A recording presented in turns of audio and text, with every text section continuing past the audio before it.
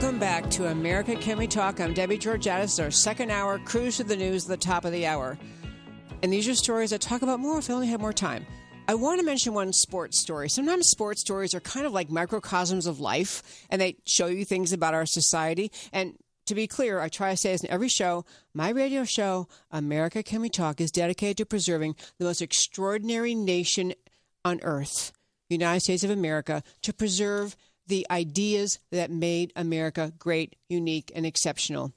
To recognize it's every generation's job, including our job in this generation, to preserve the unique greatness of America. Okay, so what happened, this sports story is Serena Williams, who obviously is a world-class, probably the best woman tennis player in the world.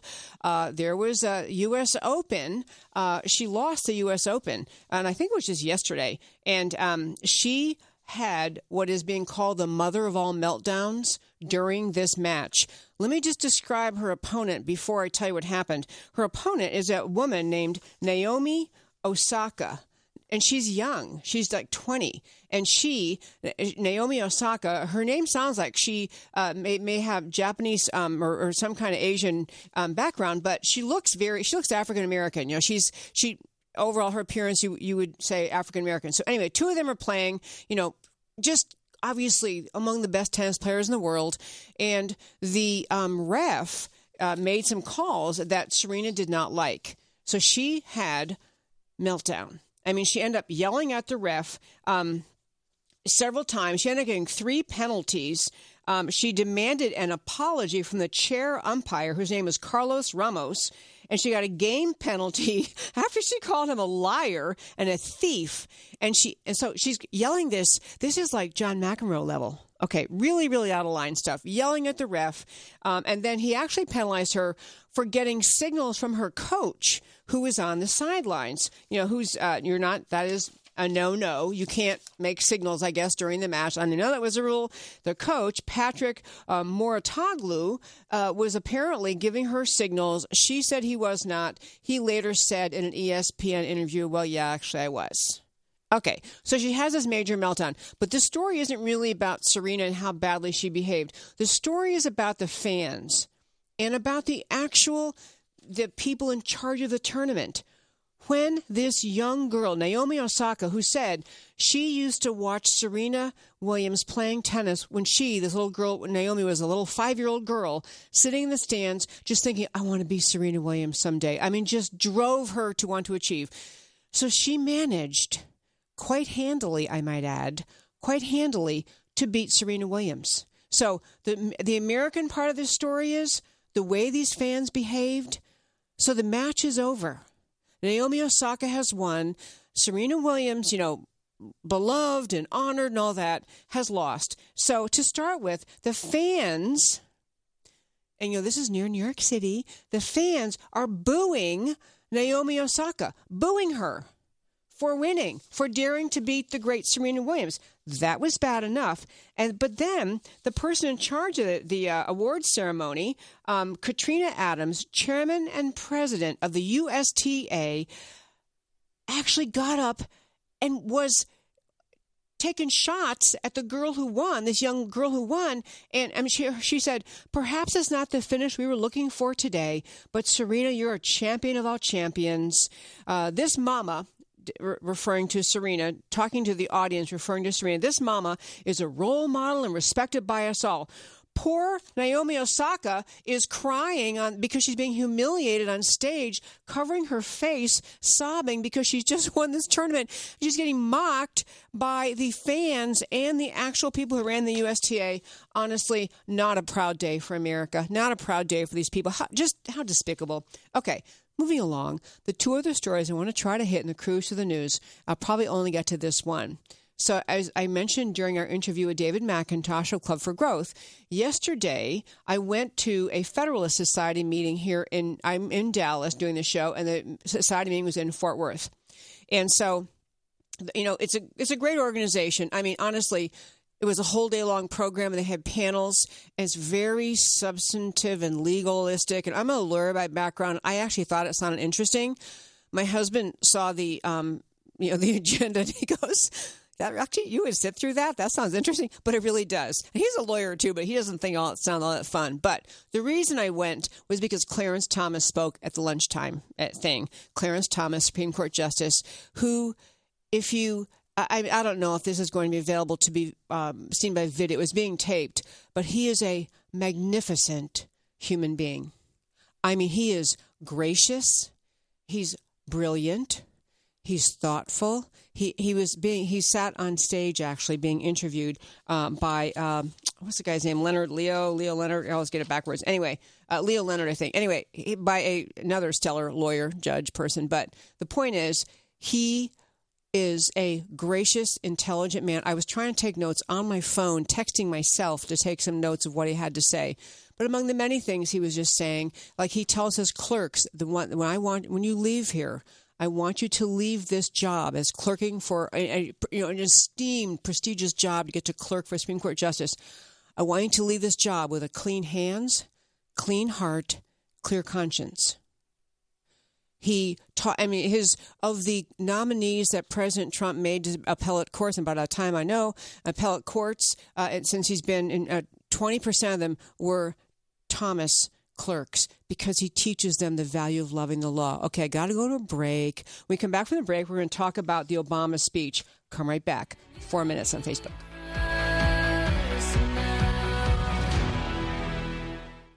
Our nation faces a choice: the path of big government based out of Washington, or the unique brand of liberty and prosperity enjoyed here in Texas. For 27 years, the Texas Public Policy Foundation has helped leaders in the Lone Star State prove that fiscal restraint and small government can deliver opportunity and prosperity for all. The Texas Public Policy Foundation promotes and defends solutions here and around the country based on liberty, free enterprise, and personal responsibility. Whether informing the national debate on property rights, energy, taxes, education, or criminal justice, the foundation works to translate ideas into real change. The Texas Public Policy Foundation does not accept government funds or contributions to influence the outcome of its research. It is supported by thousands of people like you who are concerned about the future of our country. You can help Texas remain strong as the beacon of liberty in America. Visit TexasPolicy.com to learn more.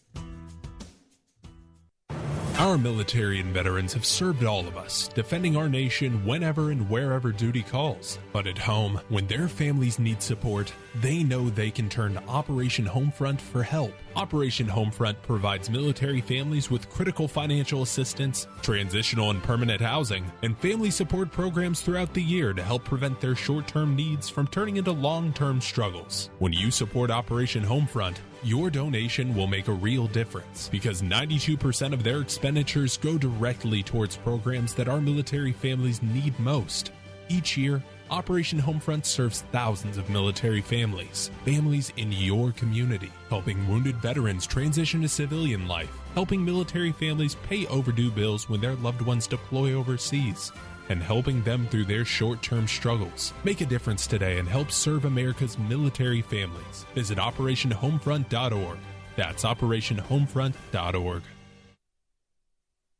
If you want to get at the issues that really matter for women and men, go to IWF.org. That's the Independent Women's Forum. IWF is all about increasing the number of American women who value free markets and personal liberty. IWF's motto is all issues are women's issues. They bring a fact-based approach to politics, policy, and culture. When the left tried to peddle a phony war on women, IWF shot back with facts and figures. American women aren't victims in need of ever-increasing government protection, and IWF doesn't think things are perfect, but they believe that individual liberty is the key to prosperity and fulfillment. Along with their sister organization, Independent Women's Voice, IWVoice.org, which is a leader in the fight against Obamacare, they offer policy papers, op-eds, and a popular blog on issues of the day. So visit IWF at IWF.org.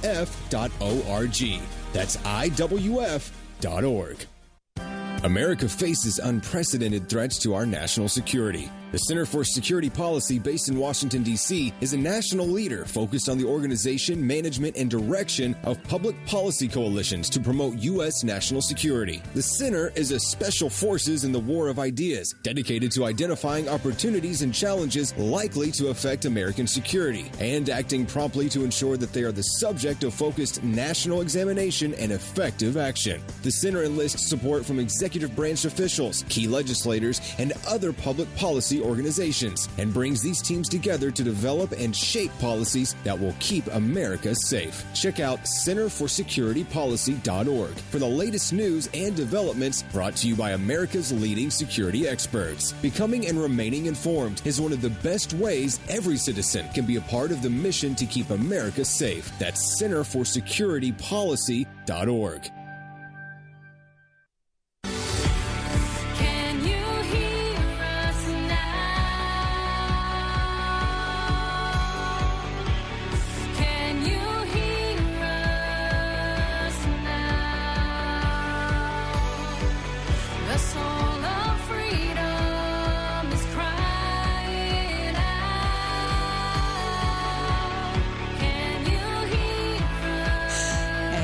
Welcome back. I'm Debbie Georgiadis, and so glad you've tuned in tonight. We do have a guest joining us this segment. I believe we have her online. Her name is Liz Yore, and she actually spoke at an event in our home, a year ago or so. But she is a nationally recognized expert on a very tender topic. But I want to talk about child protection in this part of our show tonight. And she's a nationally recognized expert.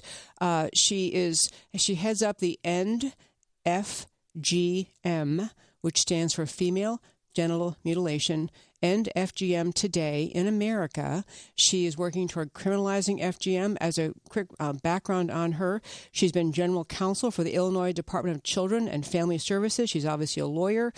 She created the first missing child unit at DCFS. She's been general counsel of the National Center for Missing and Exploited Children in Virginia and the first director of the International Division handling international child abduction cases. So she's a lawyer, and she is very focused on protecting children. So I believe we have her online. Hi, Liz.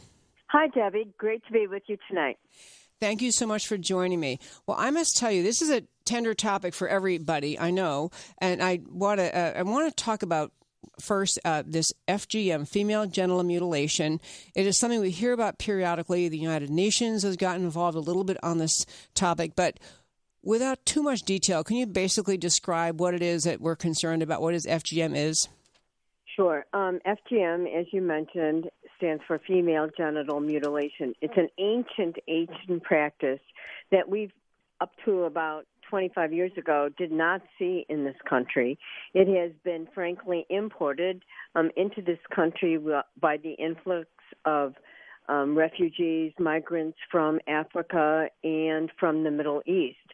It is an ancient ritual, largely in the Muslim faith, where at the age of around 5, 6, or 7, little girls are subjected to this mutilation of their genitals. And the purpose of this brutal practice that is largely not even done by a doctor, not that that would even matter, is to, quote, suppress the sexuality of women.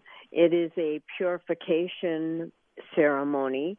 It is to ensure that the woman does not have the enjoyment of sexual pleasure. So it is not only a physically barbaric practice, but it has lasting physical health consequences and, of course, emotional consequences that last well into adulthood for women who undergo it. And, Debbie, shockingly, we have, according to the Center for Disease Control, over 500,000, to be exact, 513,000 women and girls in the United States at risk of FGM. I say it's the fastest growing import in the United States. And as a result, in 1996, the federal government felt compelled to criminalize this horrendous and barbaric practice. So we do have a federal law on the books criminalizing it. So we have federal law. I'm glad to hear about that. And I want to say something in many directions to go in this, but this idea that young girls would be subjected to this process with the goal of, you mentioned purification, with the goal of, in some ancient thinking, preparing them for being, marketable as brides when they're living in other countries, marketable as brides, and then also preventing kind of normal adult intimacy or the pleasure of normal adult intimacy is just, it should have no place in America at all. And as you say, it's been imported in the last several decades with refugee population. So I know there's a particular case. I want to talk about the laws in the states, but I want to make sure we get to this. There was a case ongoing, or it was ongoing the end of last year, in which doctors were prosecuted for doing this FGM practice to young girls in America. So can you just tell what happened, how the case came about, and where are we on that?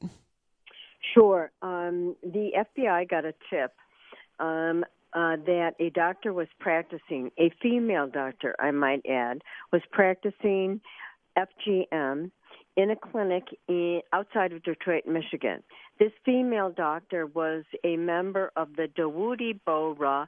It's a Shia sect, Islamic sect that comes from India.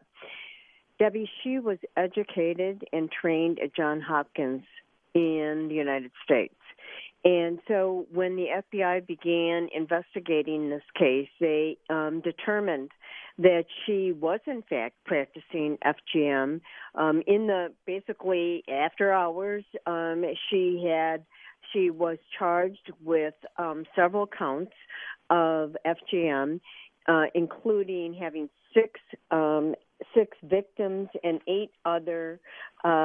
six child victims from the ages of about 8 to 12 who had traveled from Michigan with their mothers and from Minnesota to go to this doctor to perform FGM. And it was interesting reading the indictment and the FBI affidavit attached to the complaint. The doctor communicated to these mothers by text only and told them to come to the clinic after hours when the lights were off and to knock on the door. The FBI affidavit also describes the excruciating pain that these little girls who were interviewed described. And the government charged this doctor and 8 other adults, including the mothers, who brought their daughters to this clinic, with crossing state lines, with violation of the federal statute, with obstruction of justice, with lying to FBI agents. And it's the first case since the law passed in 1996. And so it is a monumental, case in the sense that it's going to trial in January of 2019. They have challenged the law. The defendants have put up a very vigorous defense, and they have challenged the law on religious freedom grounds, that this is a religious ritual. And Debbie, as we all know, they, in an attempt to try and trick and minimize what's being done, they call it just a pinprick or just a nick. Or it's just a shaving, or, it's not a mutilation, which in fact is what it is. So they try and minimize the procedure in an effort to say that it's benign. It's harmless. And so it's going to be vigorously fought out in court on trial in January. And already the pretrial motions have been very vigorous. And so we're going to see that this particular doctor, the government has said, has cut up to 100 girls around the country. They have victims in California, in Chicago, and in the East Coast in New York. So the Dawoodi Bohras have mosques in there's 22 mosques in about 12 different states. And according to the spiritual head, who is in India, it is a mandatory practice that must be done on all little girls who are in this sect. So it's very much, Debbie, like human trafficking was 20 years ago. Very secretive. They have, in many respects, a parallel society. It's hidden in plain sight. And so it's very difficult, except for for the lead that the FBI had in this particular case, it's very difficult to catch the mutilators because they're in hiding, and it's a very secret society that does not come out in the open. They know they have to be very discreet. Yeah, Liz, we have like 1 minute left. I want to ask you, I had intended to specifically ask, I knew they had raised religious freedom as a defense, and in less than a minute, did the court entertain that motion, rule on it yet? They have not ruled on it yet. And as you know, Debbie, we have a lot of cult leaders, Jim Jones, Warren Jeffs, over the years that have sexually abused little girls and called it, religious freedom. It was part of the religious practice. Well, the courts never gave that the time of day, did they? They called it what it is, child abuse. And so you can't hide under the banner of religious freedom. However, they're mounting a vigorous defense in this case, and we'll see how the court rules. But we've been down this road before with other religious sects. Yeah, I got to jump in. We're running out of time here. If you can tell us, Liz Yore, we're talking to her about female genital mutilation. Is there some place people can go to read more about what you do? Is there a website? Oh, yeah. Yes, Debbie. It's endfgmtoday.com. endfgmtoday.com. Liz, I cannot thank you enough. That was so informative. Thank you so very much for calling in tonight. Thank you, Debbie. Folks, we'll be right back, and then we're going to turn to Obama's speech. Debbie Georgiadis, America Can We Talk? If you're on Facebook Live, come back in 4 minutes.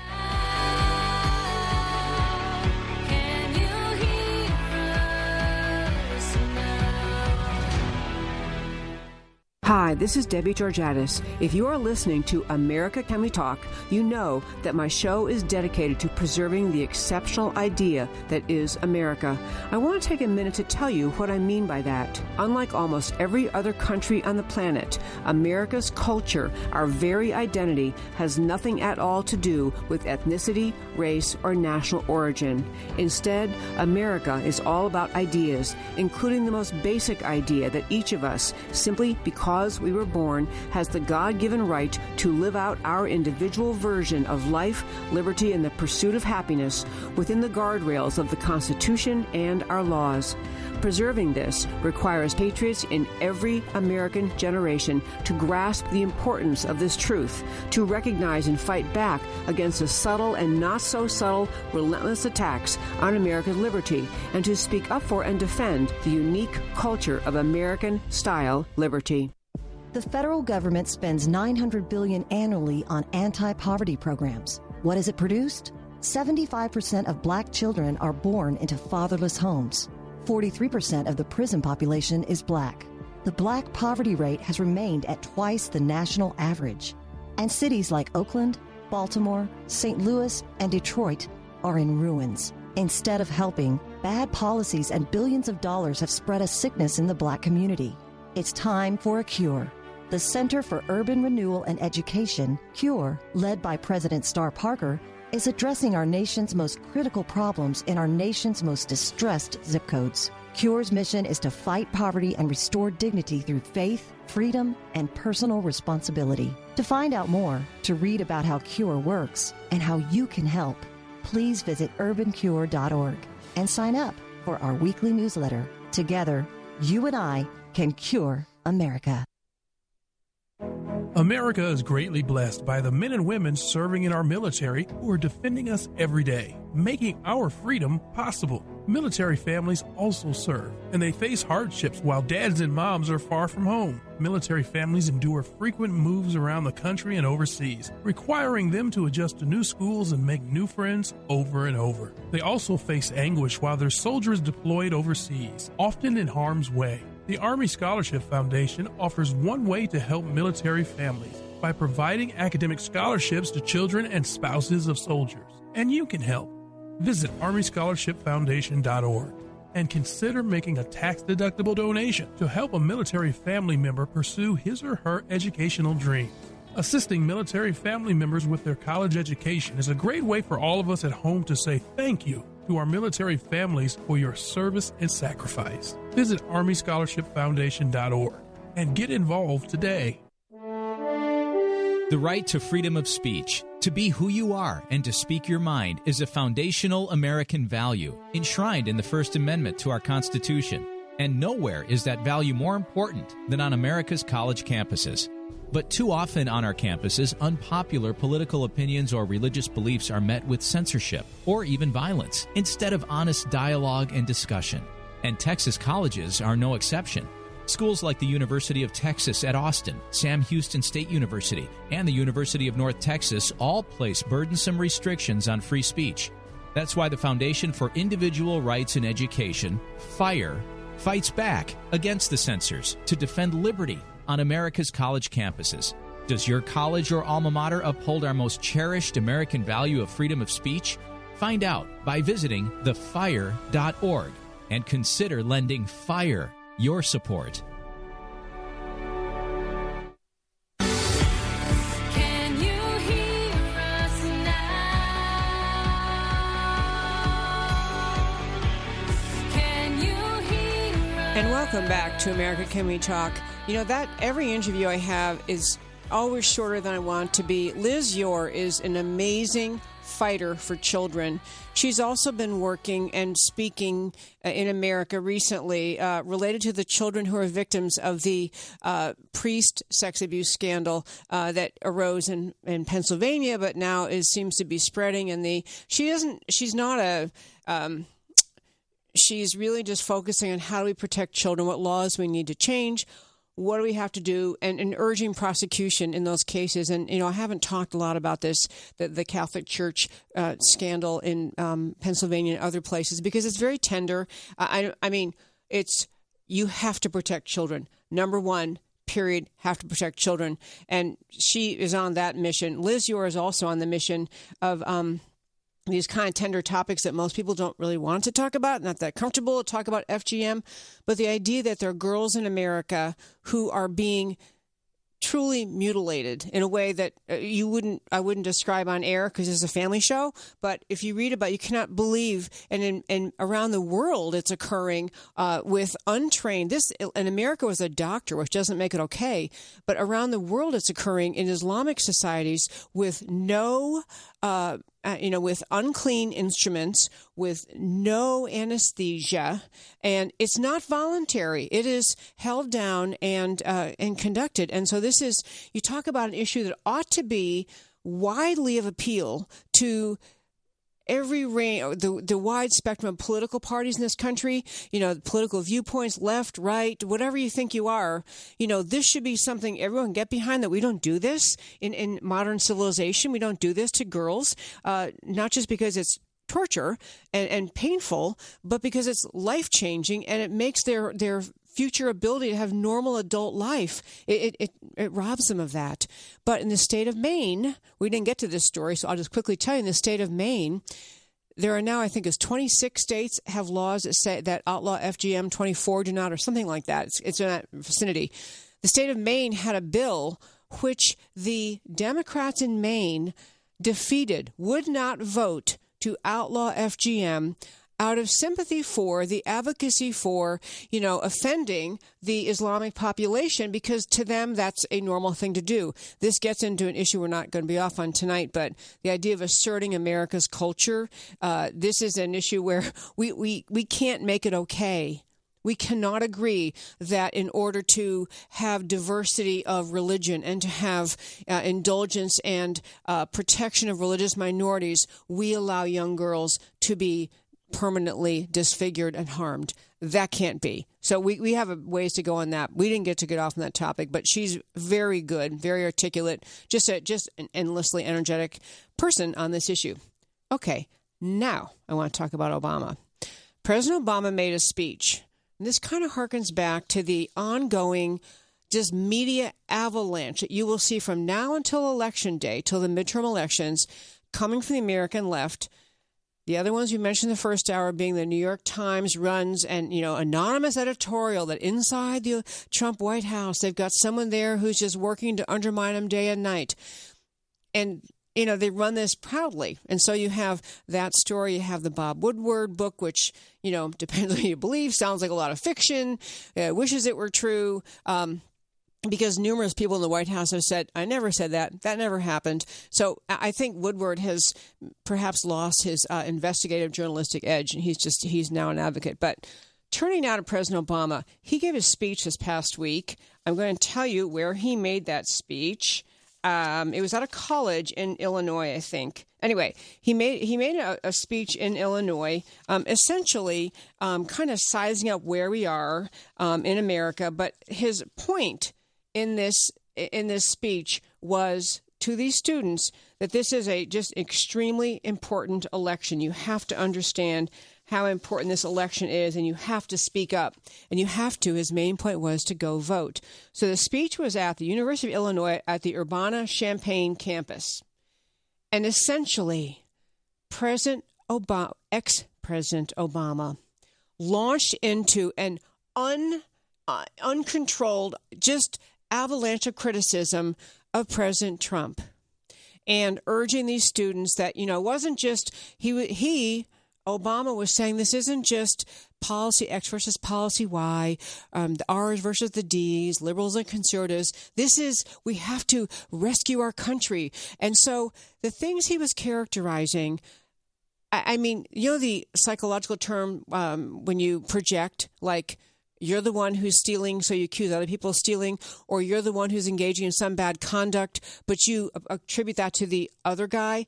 This was what he was doing. This is what President Obama was doing. It was so egregious. As one little tidbit that just, simply mind-blowing. I have too many papers here. I don't know where it is. I had a great tidbit from him where he essentially, President Obama, here it is. Yeah, was saying, we need to see, this is the audacity, to use a term that he tried to use in book title. President Obama said, even if they don't agree with Democrats on certain issues, these students, should still want to see a restoration of honesty and decency and lawfulness in government. This coming from a man whose conduct leading under his presidency in the FBI and the DOJ was a complete political assault, use of the power of the authority and the power and the range of ability of the federal government to attack a political opponent, to attack Trump, to whitewash all of Hillary's clear law violations of law and clear effort to help the Russians with her Uranium One deal, and to orchestrate and just a foolish concoction of the Russia-Trump collusion, and use the resources of the federal government to go after that.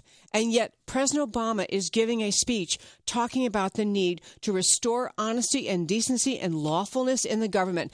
The man who weaponized the IRS against his political opponents. The man who gave the world's number one terror exporting country in the world, Iran, billions with a B as in boy, billions of dollars, and an Iran nuclear deal that simply enabled Iran to develop nuclear weapons. It was an Nuclear Weapon Enablement Act.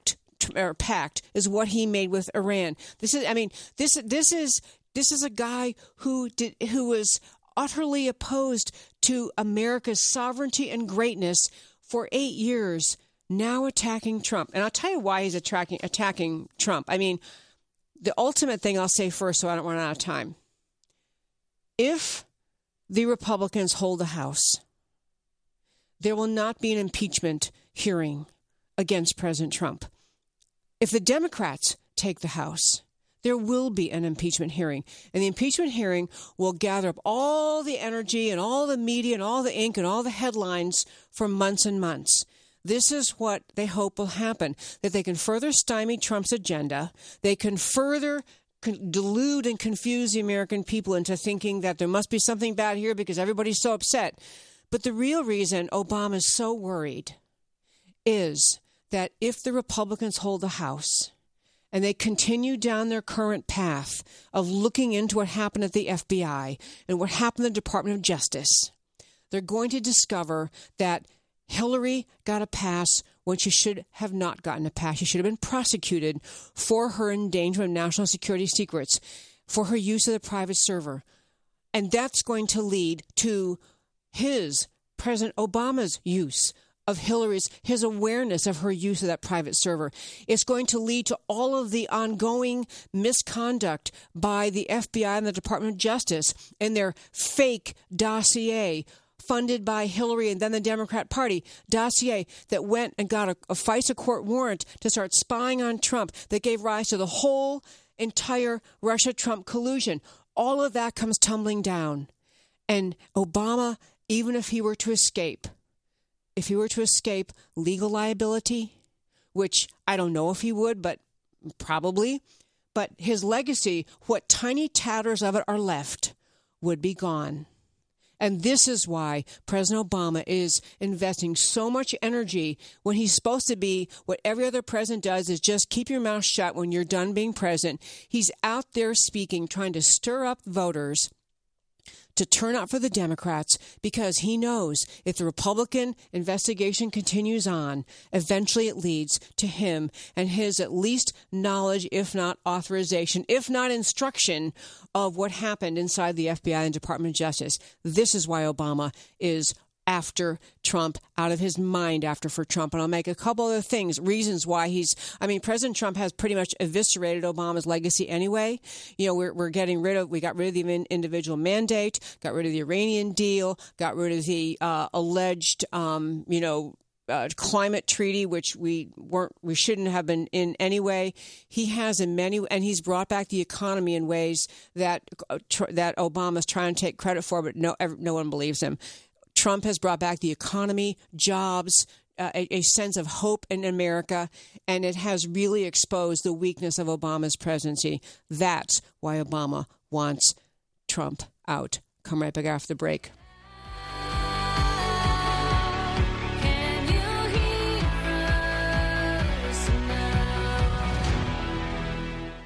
Do you know that 1 in nearly 5 United States residents lives in an immigrant household? That we take in more than 1 million new legal immigrants every year? Studying the impact of federal immigration program is the mission of the Center for Immigration Studies, the nation's only think tank looking at the broad national effect of immigration policy. Whether it's on crime, welfare, national security, or the job market, CIS digs out information about immigration from government sources, translates it into English, and makes it available to the public, the news media, and policymakers in Washington. Check out its work at CIS.org. CIS makes the case for better enforcement against illegal immigration and lower levels of legal immigration in the future. Most other special interest groups pursue the opposite. The only thing standing between them and open borders is an informed public. Get informed and stay informed by visiting CIS.org. That's CIS.org.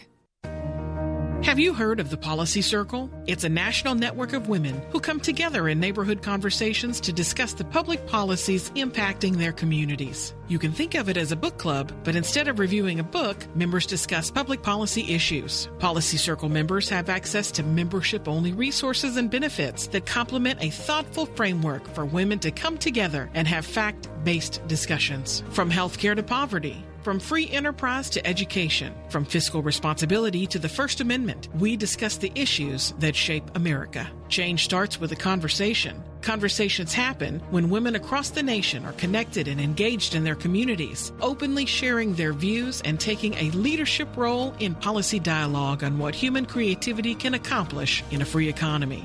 Are you ready to join a growing network of engaged women? To join or start your own Policy Circle, visit thepolicycircle.org today. That's thepolicycircle.org. Let me tell you about the group Vice President Mike Pence called the most effective grassroots pro-life organization in America. It's the Susan B. Anthony list, and they're the ones who are on Capitol Hill right now, day in, day out, to fight back against Planned Parenthood and the abortion industry. Every day in our nation, abortion takes more than 2,000 innocent lives, almost 2 every single minute of every single day. And Planned Parenthood is the largest abortion business in the country, committing 1/3 of all abortions. It's an unspeakable tragedy and a stain upon our nation and our humanity. And it's up to us to do something about it. This is your opportunity to join the team that's leading the charge to end abortion. Go to sba-list.org or Google Susan B. Anthony List now to learn more and start saving lives today.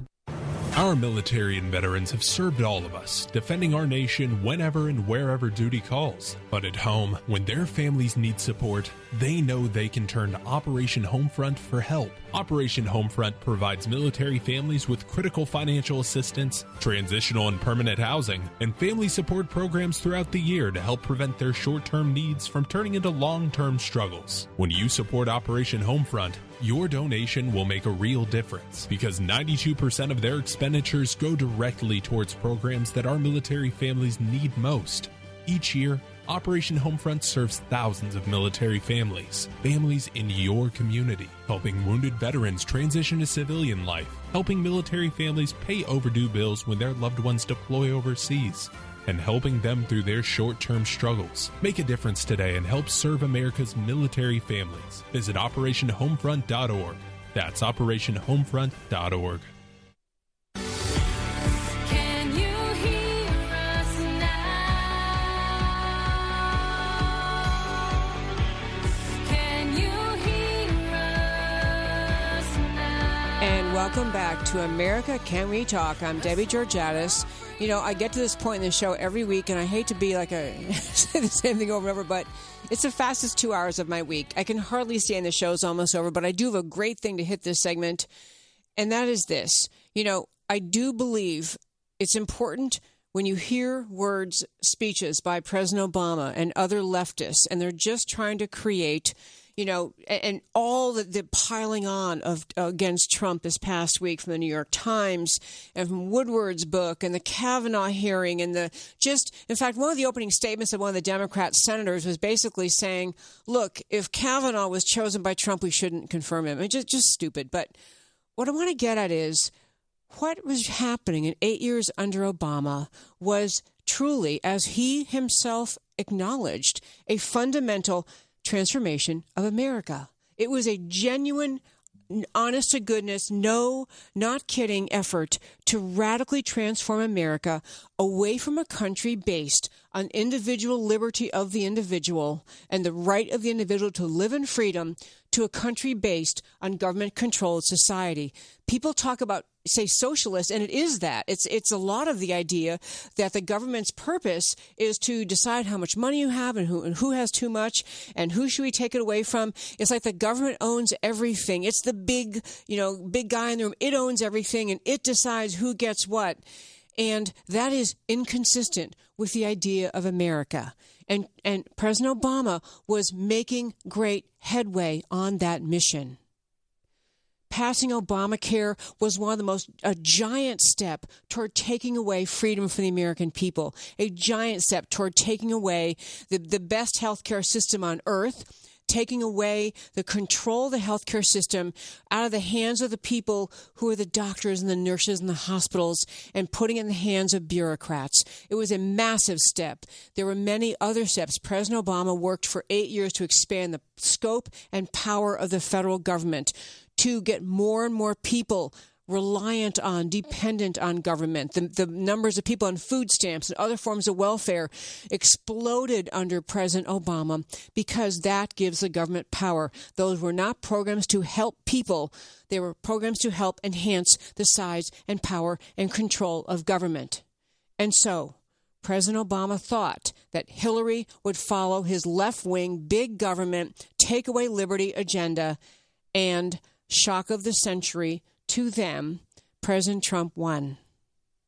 President Trump's administration, and I was not a Trump supporter in the primaries, I've said many times on my show, but what President Trump has accomplished in the actual reduction of regulation, getting rid of regulations that are strangling businesses, bringing businesses back to America. He's brought that feel back of a self-reliant economy, a self-reliant country, and people on an individual level love to feel that.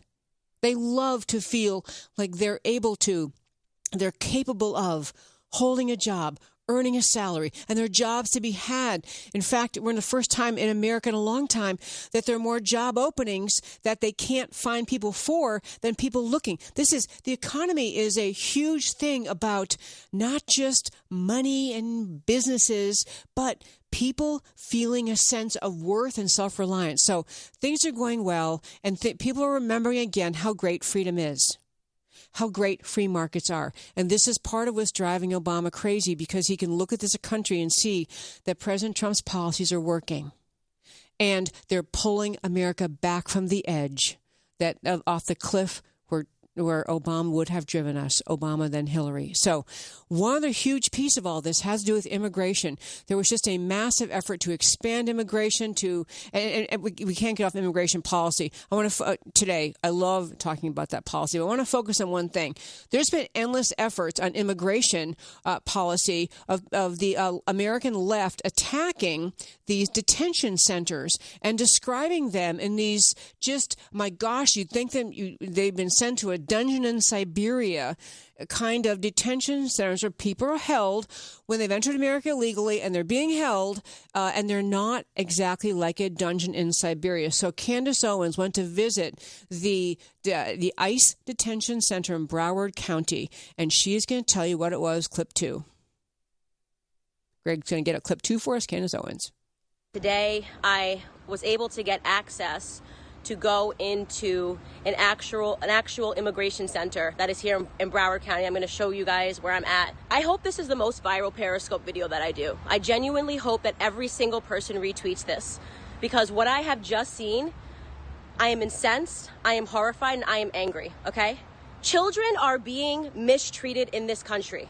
They are not the children that are sent to ICE immigration centers, okay? They are the children that are in Chicago. They are the children that are in Baltimore. They are the children that are in Detroit. Let me tell you what I just saw when I walked in there, okay? And by the way, I'm with an entire film crew. So I'm about to blow up this narrative in a way that the left is not expecting, because they are filthy, disgusting liars. And I am sorry that I am so angry right now, but what I just saw was astonishing. Okay, this place is nicer than where I went to the public school system. I went to Stamford, Connecticut public schools. This place is like an elementary school. There are colors on the wall everywhere. There's a nursing station that is so clean and so nice. Where they dine, they're sitting down laughing. There is a sand volleyball court, which they are all welcome to play anytime that they want to in the center of the section. There are phones that line the entire place, where there's a sand volleyball court, a foosball table. What else did I see? There are pool tables. There's a soccer field, okay? Because in case they want to play soccer when they're outside, there should be a soccer field that is adjacent to the sand volleyball court where they can play. They're all laughing. They're having a good time. This is an ICE facility in Broward County, the source of so much debate and anger, and everyone came down to Florida because the left did what they do best. They made up a narrative that is completely false and untrue. This facility, like, what else was there outside? Basketball courts? What else is there? Oh, I forgot, the library. The library. So in case you're done playing soccer, okay, in case you're done playing volleyball, in case you've completed your Zumba class, in case you got off the phone with your mom, phones are open all day up until 11 o'clock p.m., okay, and you go, what am I gonna do now? You are welcome to also go to the library, where you have computers, where there are books. The library, unfortunately, is only open from 10 to 1 p.m. So maybe that's what they're boycotting. Okay, I can't begin to tell you. She's a little wound up. That was Candace Owens, who did a Periscope, which if you're not on Twitter, it's basically kind of like Facebook Live for Twitter. You can take your camera in, your phone in, and be doing a Twitter video.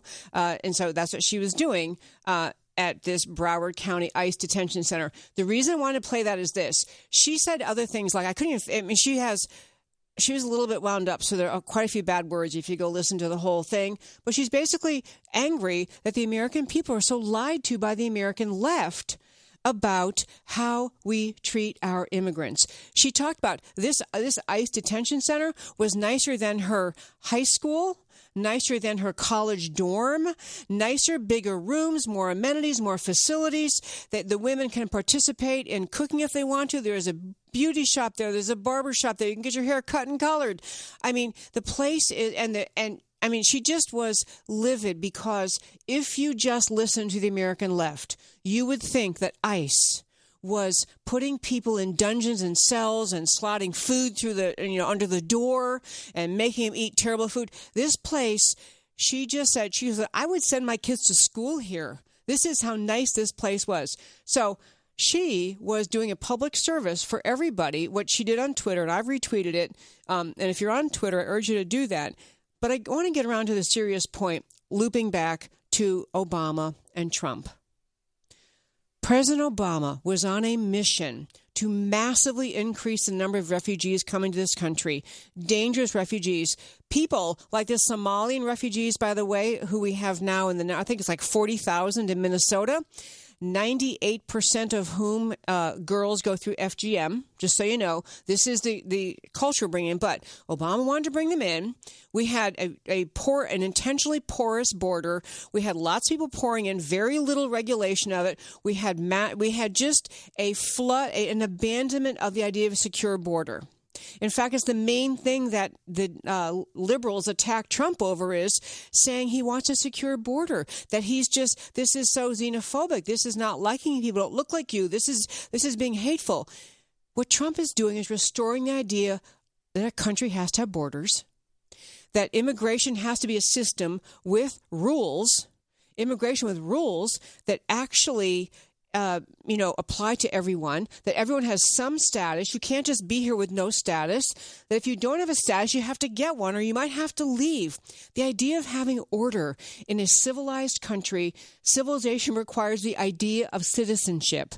These kinds of things are what President Trump is restoring, because the American left has no answer to those kinds of things. Because the American left cannot say, well, yeah, we're all about massive influx of refugees and then moving them as quickly as possible to citizenship, because we see a long-term path of having Democrat majorities voted in by these new citizens. They can't say that. So they make up lies about the immigration centers that ICE runs, lies about the tactics ICE uses.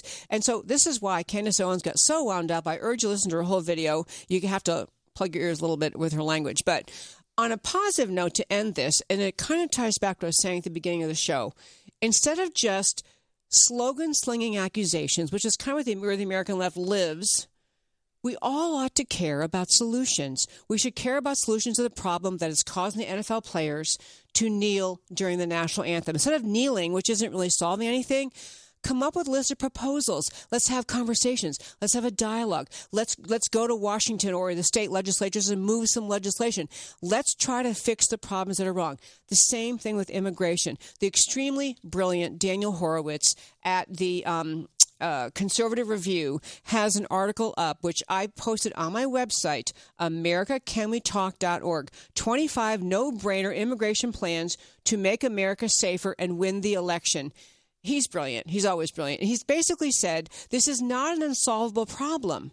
Nothing we're facing about the border, immigration, citizenship, security, these are not unsolvable. They just take a little bit of backbone, a little bit of tenacity, a little bit of willingness to fight for what we say we stand for. I have run out of time to read my highlights from that list, but I will urge you to read it at our website. I'll post it here on the Facebook feed. I urge you also to tune into my Wednesday podcast, Wednesday, 3 p.m. Central Time, right here on Facebook Live. Come back next Sunday to America Can We Talk? We always talk truth about America. For listening to America Can We Talk with Debbie Georgatos. To learn more or to contact Debbie, go to americacanwetalk.org. America Can We Talk? Truth about America.